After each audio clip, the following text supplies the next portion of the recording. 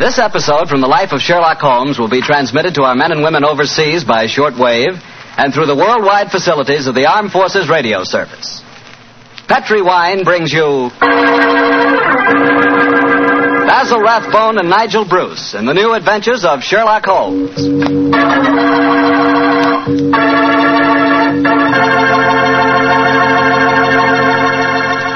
The Petri family, the family that took time to bring you good wine, invite you to listen to Dr. Watson tell us another exciting adventure he shared with his old friend, that master detective, Sherlock Holmes.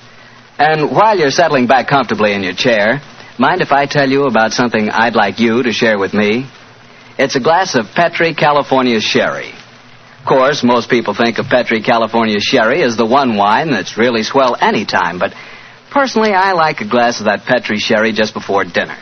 You know, that's the time you're a little on edge. You've just finished your day's work and you're waiting for your dinner. And, well, that's when you want to lean back and take it easy.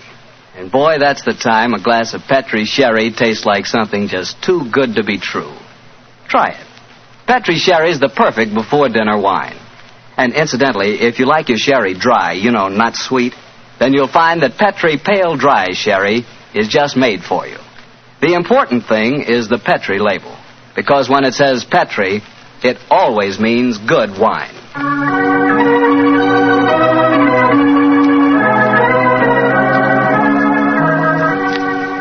And now for our weekly visit with our good friend and host, Dr. Watson. Good evening, Doctor. Good evening, Mr. Bartell. You're a bit late. I've been keeping some dinner hot for you. Here, pull up your chair and join me. That's very nice of you. Thanks, Doctor. Are you all set with tonight's story? Yes, my boy, I'm all set, as you call it. As a matter of fact, I was going over my notes on the case just before you arrived. Last week, you hinted that a beautiful girl figured prominently in your adventure. That's quite right, Mr. Bartell. An extremely beautiful girl. In fact, I often used to say to Sherlock Holmes that if I'd been a little younger at the time, I might... Oh, well, you haven't come here to listen to my personal reminiscences. You want to hear the story that I called The Problem of Thor Bridge. That's what you promised us, Doctor. How did it begin? On a windy morning in October, in the 1890s it was. As I was dressing, I observed how the last remaining leaves were being whirled away from the solitary plane tree which graced the yard behind our Baker Street house. I descended to breakfast, prepared to find my companion in depressed spirits, for, like all great artists, he was easily impressed by his surroundings. But, to my surprise, he was in an unusually gay mood. As I entered the room, he looked up at me and, with a smile, and spoke. Good morning, my dear fellow. Hope you slept well. Splendidly, thank you, sir. I'm so glad. Well, you're very solicitous this morning. I think you must have got a new case. Am I right? The faculty of deduction is certainly contagious. Yes, I have a new case. After a month of trivialities and stagnation, the wheels revolve once more. Good. Tell me all about it. Well, as yet, there isn't much to tell. Have you ever heard of Neil Gibson? Neil Gibson? Oh, yes, yes. Something to do with gold mining, isn't he? A great deal to do with it, my dear fellow. In fact, he's considered the greatest mining magnate in the world. About 5 years ago, he bought a large estate in Hampshire. Perhaps you've read of the tragic death of his wife. Oh, yes, of course. I remember the case now. She was murdered by a jealous governess who was in her employ, wasn't she? That point will be decided when the lady in question, Grace Dunbar, I believe her name is, comes up for trial at the forthcoming Winchester Assizes. In any case, it's hard for me to see what I can do for my client at this late date. Your client? Oh, yes, I forgot I hadn't told you. I'm getting into your involved habit of telling a story backwards. Better read this letter. Came this morning. Oh, let's have a look. Dear Mr. Sherlock Holmes, Miss Dunbar is innocent. I can't see the finest woman in the world go to her death without doing everything possible to save her. I shall call on you at 10:30 tomorrow morning to discuss the matter. Yours faithfully, Neil Gibson. Good gracious me. There you have it, Watson. That is the gentleman. I'll wait. Do you know anything about his dead wife? Only what I've been reading in the papers. Apparently she was past her prime, which was the more unfortunate as this Miss Dunbar, who superintended the education of the two young children, is reputed to be a very attractive young lady. The eternal triangle, eh? Well, where did the murder take place? On Gibson's estate in Hampshire. His wife was found in the grounds nearly half a mile from the manor house, late at night, clad in her dinner dress, with a shawl over her shoulders, and a revolver bullet through her brain. Any weapon found near her? No, there were no clues found at the scene of the crime. What made them suspect the governess? Well, in the first place, there was some very incriminating evidence. A revolver with one discharged chamber, the caliber corresponding with a bullet in the dead woman's head, was found on the floor in Miss Dunbar's wardrobe. Oh, was it? Pretty damaging evidence, Holmes. So the coroner thought. And to make the case even blacker against Miss Dunbar, the dead woman had a note on her making an appointment at that very spot. And the note was signed by the governess. It seems obvious that the girl's guilty, and the motive's clear. Mr. Gibson would be a great catch for a young girl. Love, fortune, power, all dependent on one life. Possibly, Watson, but circumstantial evidence can be very misleading at times. As the gentleman in question, unless I'm very much mistaken, considerably before his time. I can see him from the window here. Formidable-looking fellow. Must be well over 6 foot tall. Judging by the way he's wrenching at that doorbell, he's a man with a violent temper. Mrs. Hudson's opening the door to him now. Meet him on the stairs, will you, old chap? It'll save Mrs. Hudson a journey. Sure. Up here, sir. Thank you, Mr. Hudson. All right. Are you Mr. Sherlock Holmes? No, indeed. I'm his colleague, Dr. Watson. Come along in, won't you? Mr. Neil Gibson, I presume? That's right. So you're the great Sherlock Holmes, huh? The adjective is your own, Mr. Gibson. Sit down, won't you? By the way, you may speak quite freely in front of Dr. Watson. Well, I may as well begin by telling you that money means nothing to me in this case. You can burn it if it's any use to you in lighting the truth. Miss Dunbar is innocent, and it's up to you to prove it. Just name your fee. Mr. Gibson, my professional charges are on a fixed scale. I don't vary them except when I omit them altogether. Very well. I imagine that you've read the newspaper reports of the coroner's inquest. Yes, very thoroughly. I don't see that I can add anything that'll help you. But if there are any questions you'd like to ask, I'll answer them. Thank you. First, what were the exact relations between you and Miss Dunbar? I suppose you're within your rights in asking such a question, Mr. Holmes? We will agree to suppose so, shall we? Then I can assure you that my relations with Miss Dunbar were always those of an employer towards a young lady with whom he never conversed or even saw, except in the company of his children. Oh. Rather a busy man, Mr. Gibson, and I've no time or taste for aimless conversation. I wish you good morning. What the devil do you mean by this, Mr. Holmes? My dear sir, the case is difficult enough without your giving me false information. Meaning that I lie, sir? I was trying to express it as delicately as possible, but if you insist on the word, I won't contradict you. Why, you confounded... Don't be noisy, Mr. Gibson. Please don't be noisy. I find that after breakfast, even the smallest argument is unsettling. I suggest that a stroll in the morning air and a little quiet thought will be greatly to your advantage. I suppose I can't make you take the case, but you've done yourself no good this morning, Mr. Holmes. I've broken stronger men than you.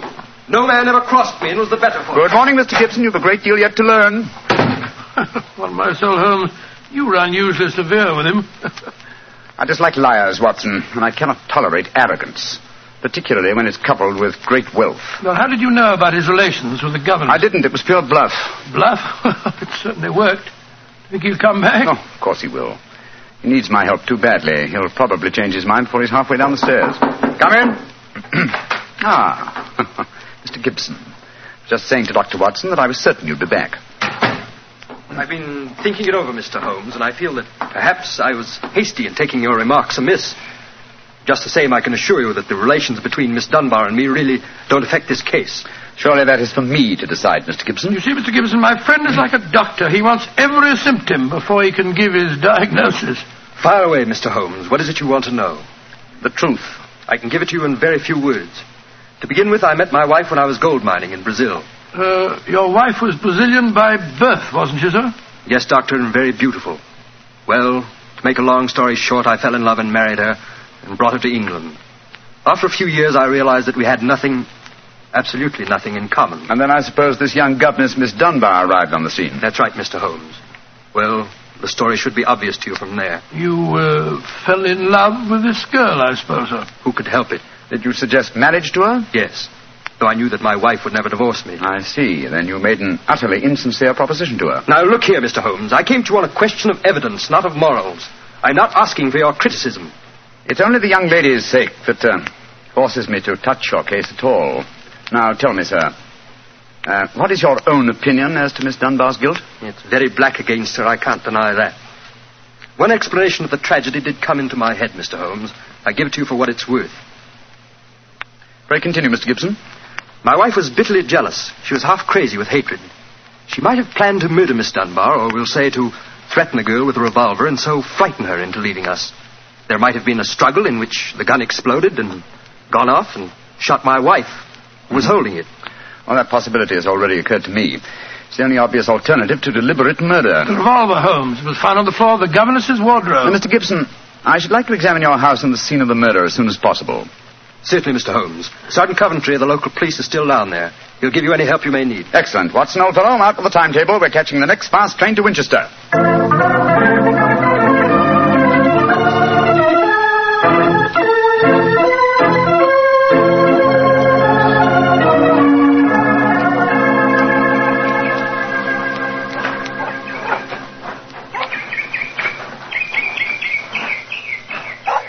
So if I have to have someone else on the case, I'd rather have you, Mr. Holmes.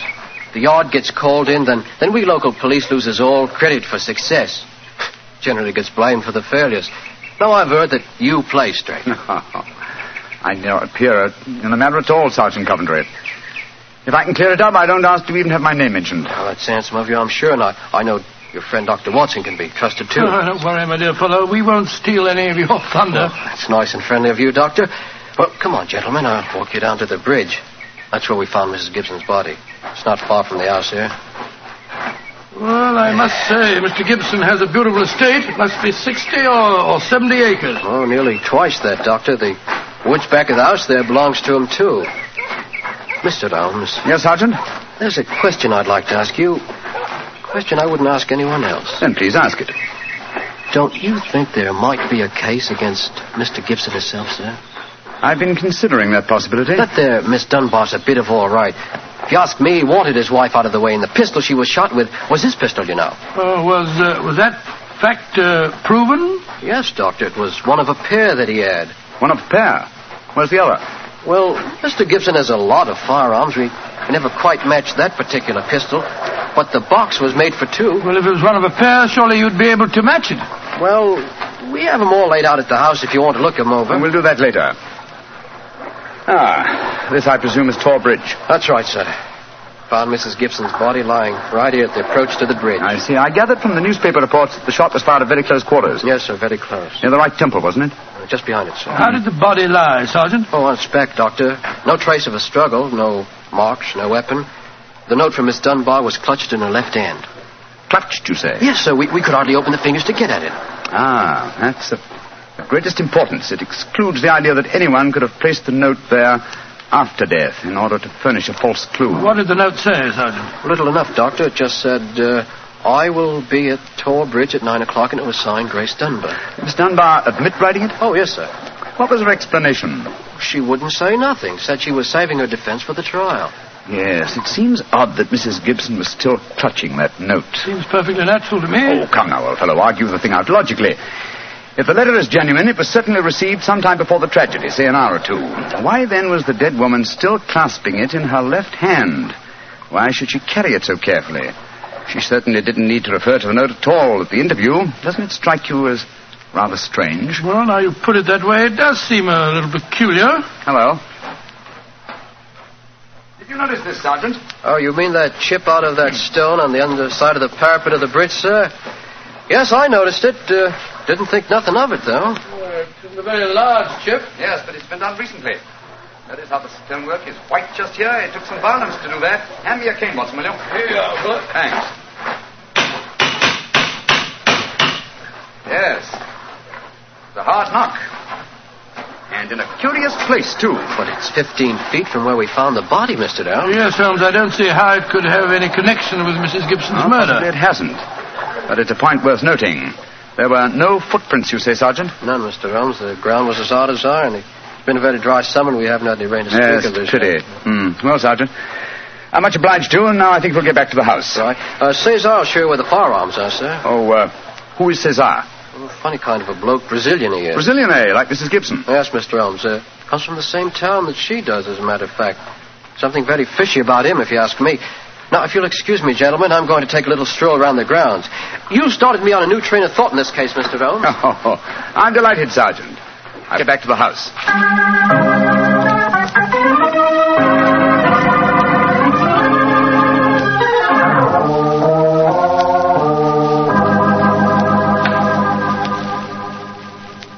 I see.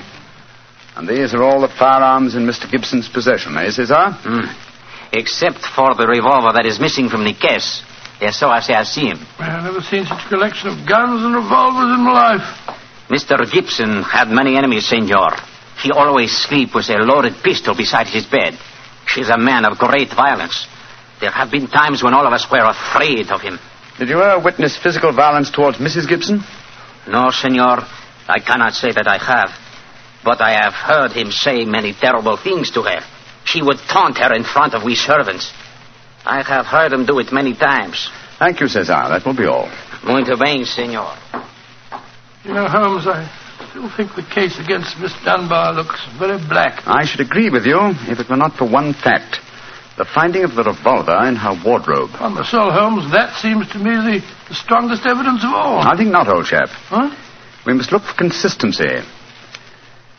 Where there is a want of it, we must suspect deception. I don't quite follow you.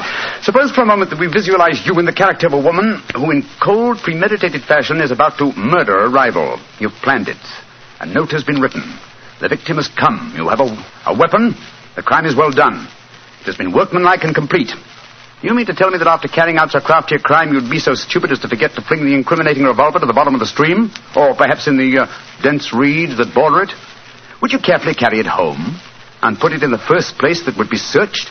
Your wardrobe? Well, perhaps in the excitement of the moment one... No, my dear chap, I won't admit that's even possible. When a crime is coolly premeditated, then the means of covering it are coolly premeditated also. Well, then if Miss Dunbar didn't shoot Mrs. Gibson, who the devil did? I hope I can give you the answer to that question, Watson, when we've made one further visit. Oh, Lord. Where are we going now? To prison, old chap. Prison? Yes, we're going to Winchester Prison to call on Miss Dunbar. I'm certain that the key to this strange mystery lies in her hands.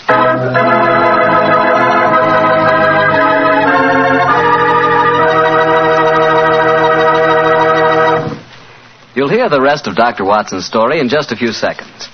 Just time enough for me to remind you that the easiest way to make good food taste better is to serve that good food with a good Petri wine. If you like a red wine, well, you want a Petri California Burgundy. If you'd rather have a white wine, then you want a Petri California Sauterne. But red or white, Petri Burgundy or Petri Sauterne, you're choosing a dinner wine that's sure to turn a simple meal into a feast. Your whole family and all your friends will love Petri, the wine that makes good food taste better.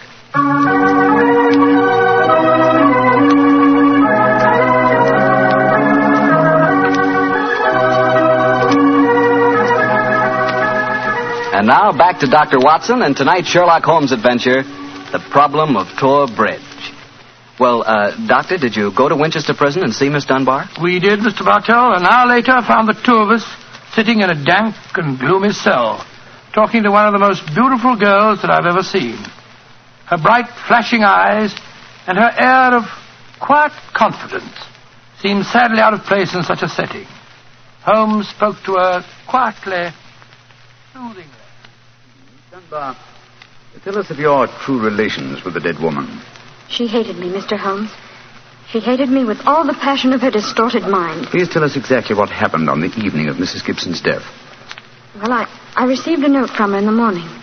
A note imploring me to meet her at the bridge after dinner that night. She said she had something important to say to me. Did you keep that note, Miss Dunbar? No, Doctor. She asked me to destroy the note, so I burned it in the schoolroom grate. I saw no reason for such secrecy, but... well, I did as she asked. And yet she kept your reply very carefully. It's interesting. Tell me what happened when you met her that night. When I reached the bridge, she was waiting for me. I won't tell you what she said, but she poured out her whole wild fury in burning, horrible words. I didn't answer. I couldn't. It was dreadful even to look at her. She was like an insane woman, standing there screaming disgusting insults at me. I put my hands to my ears and rushed away. Where was she standing when you left her? Within a few yards of the spot where her body was found later. And yet, presuming she met her death shortly after you left her, you heard no shot. No, I heard nothing. But I was so upset, Mr. Holmes, that I rushed straight back to my room. Did you leave it again that night? Yes. When the alarm came that Mrs. Gibson was dead, I ran out with the others. Did you see Mr. Gibson? Yes, Doctor. He had just returned from the bridge when I saw him. He had sent for the doctor and the police. This pistol that you found in your room, have you ever seen it before? Never, Mr. Holmes, I swear it. When was it found, Miss Dunbar? Next morning, when the police made their search, it was on the floor of my wardrobe where I keep my shoes. You had no idea how long it had been there? Well, it hadn't been there the morning before. How do you know? Because I had tidied up the wardrobe that day. I see. Then someone must have come into your room and placed the pistol there in order to incriminate you. I'm certain of it. When could they have done that? Well, it could have been at meal times, or when I was in the schoolroom with the children. Yes. Miss Dunbar, on examining the scene of Mrs. Gibson's death, I noticed that a piece of stonework on the underside of the parapet of the bridge had been broken away. Can you suggest any possible explanation for that? Oh, surely it must have been a mere coincidence, Mr. Holmes. Possibly. But why should it appear at the very time of the tragedy and at the very place? Could it possibly be that... Why, yes, of course. Idiot. Why didn't I think of it before? Come along, Watson. Where are we going, Holmes? Back to Thor Bridge, old fellow. As fast as we can get there. What have you found out, Mr. Holmes? The answer to this mystery, I hope, my dear young lady. You will get news before the day is out. And meanwhile, take my assurance that the clouds are lifting and that the light of truth is breaking through.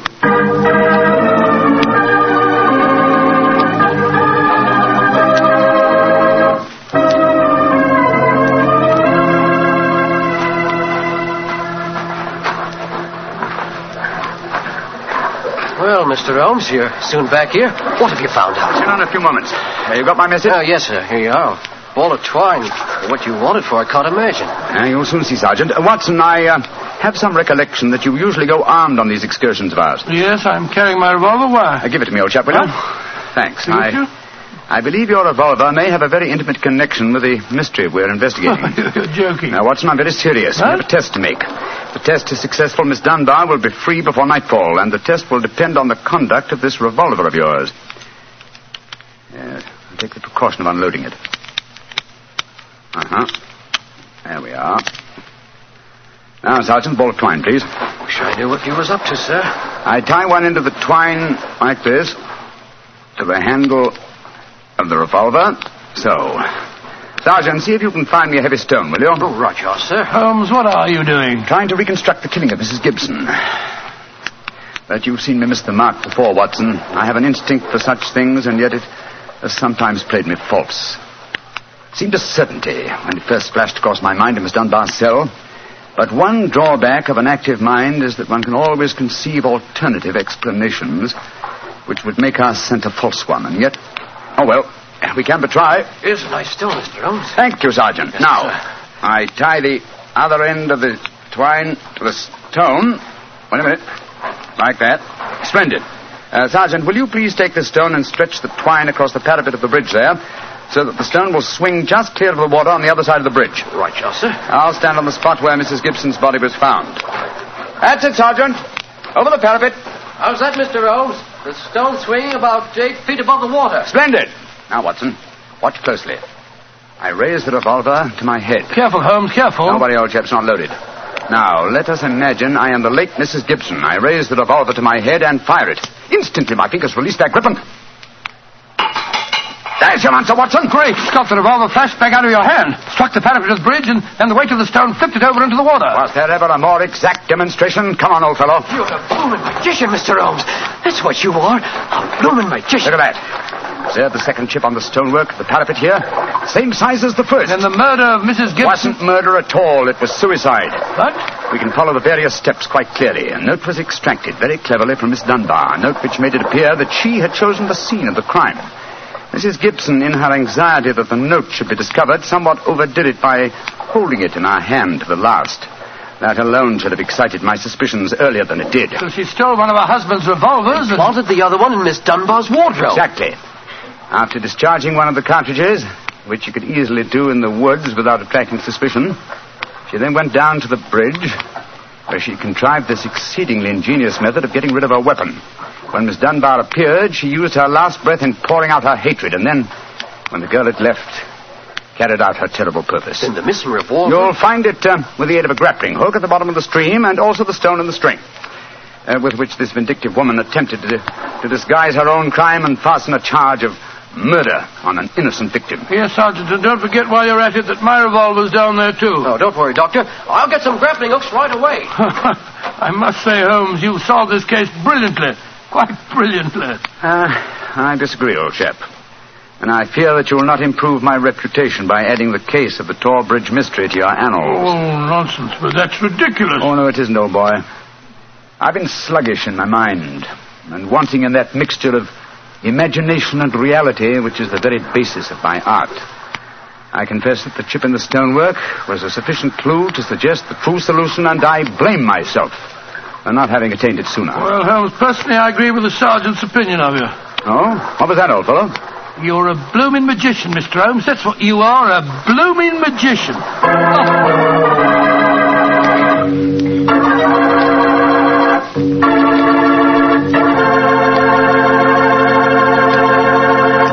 Well, Doctor, Holmes really was a magician. That is, if you did find Mrs. Gibson's revolver and your own in the stream. Oh, you found them all right. You don't think I'd tell you the story otherwise, do you? What do you take me for, anyway? Well, now that you ask, I'll tell you. I take you for a very charming gentleman, a wonderful storyteller, and a fine host. Oh, that's very nice. Really, Well, you are a gentleman of the old school. And you do tell a fine story. You flatter me, you... And you are a perfect host. That meal we had tonight was wonderful. Oh, it was, eh? And, that wine, what kind was it? It was Petri wine, and you know it. And I should have known that you were leading up to something. Mr. Bartell, you should be ashamed of yourself. You'll do anything to get a chance to talk about Petri wine. Oh, I can't say I blame you. Well, honestly, Doctor, I meant everything I said. But you don't really want me to stop talking about Petri wine, do you? After all, it's worth talking about, isn't it? What other wine is made with the loving care that goes into Petri wine? Don't forget, Petri wine is made by the Petri family. Winemaking is their business. Why, they've been making wine for generations, handing down from father to son, all their skill and knowledge and experience. You can be sure the Petri family really knows plenty about the fine art of turning luscious grapes into delicious wine. That's why, whether you want a wine for before dinner, with dinner, or for any time, you can't go wrong with a Petri wine, because Petri took time to bring you good wine. And now, Dr. Watson, what new story are you planning to tell us next week? Well, next week, Mr. Bartell, I'm going to tell an adventure that Holmes and I had amid the oriental magnificence of a Maharaja's palace in India. India? Sounds intriguing. What were you and Sherlock Holmes doing out there, Doctor? Well, we'll have to wait till next week for the answer to that question, my boy. But I can tell you that it was one of the weirdest problems that we ever had to solve. I call the story The Vanishing Elephant.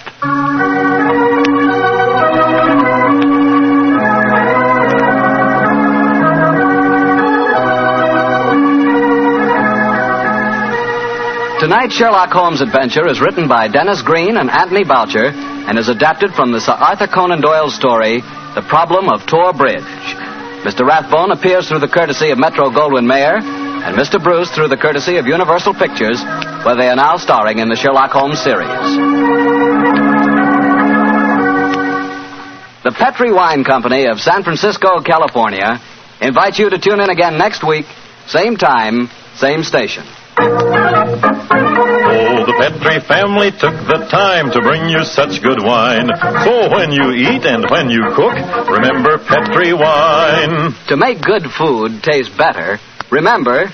Petri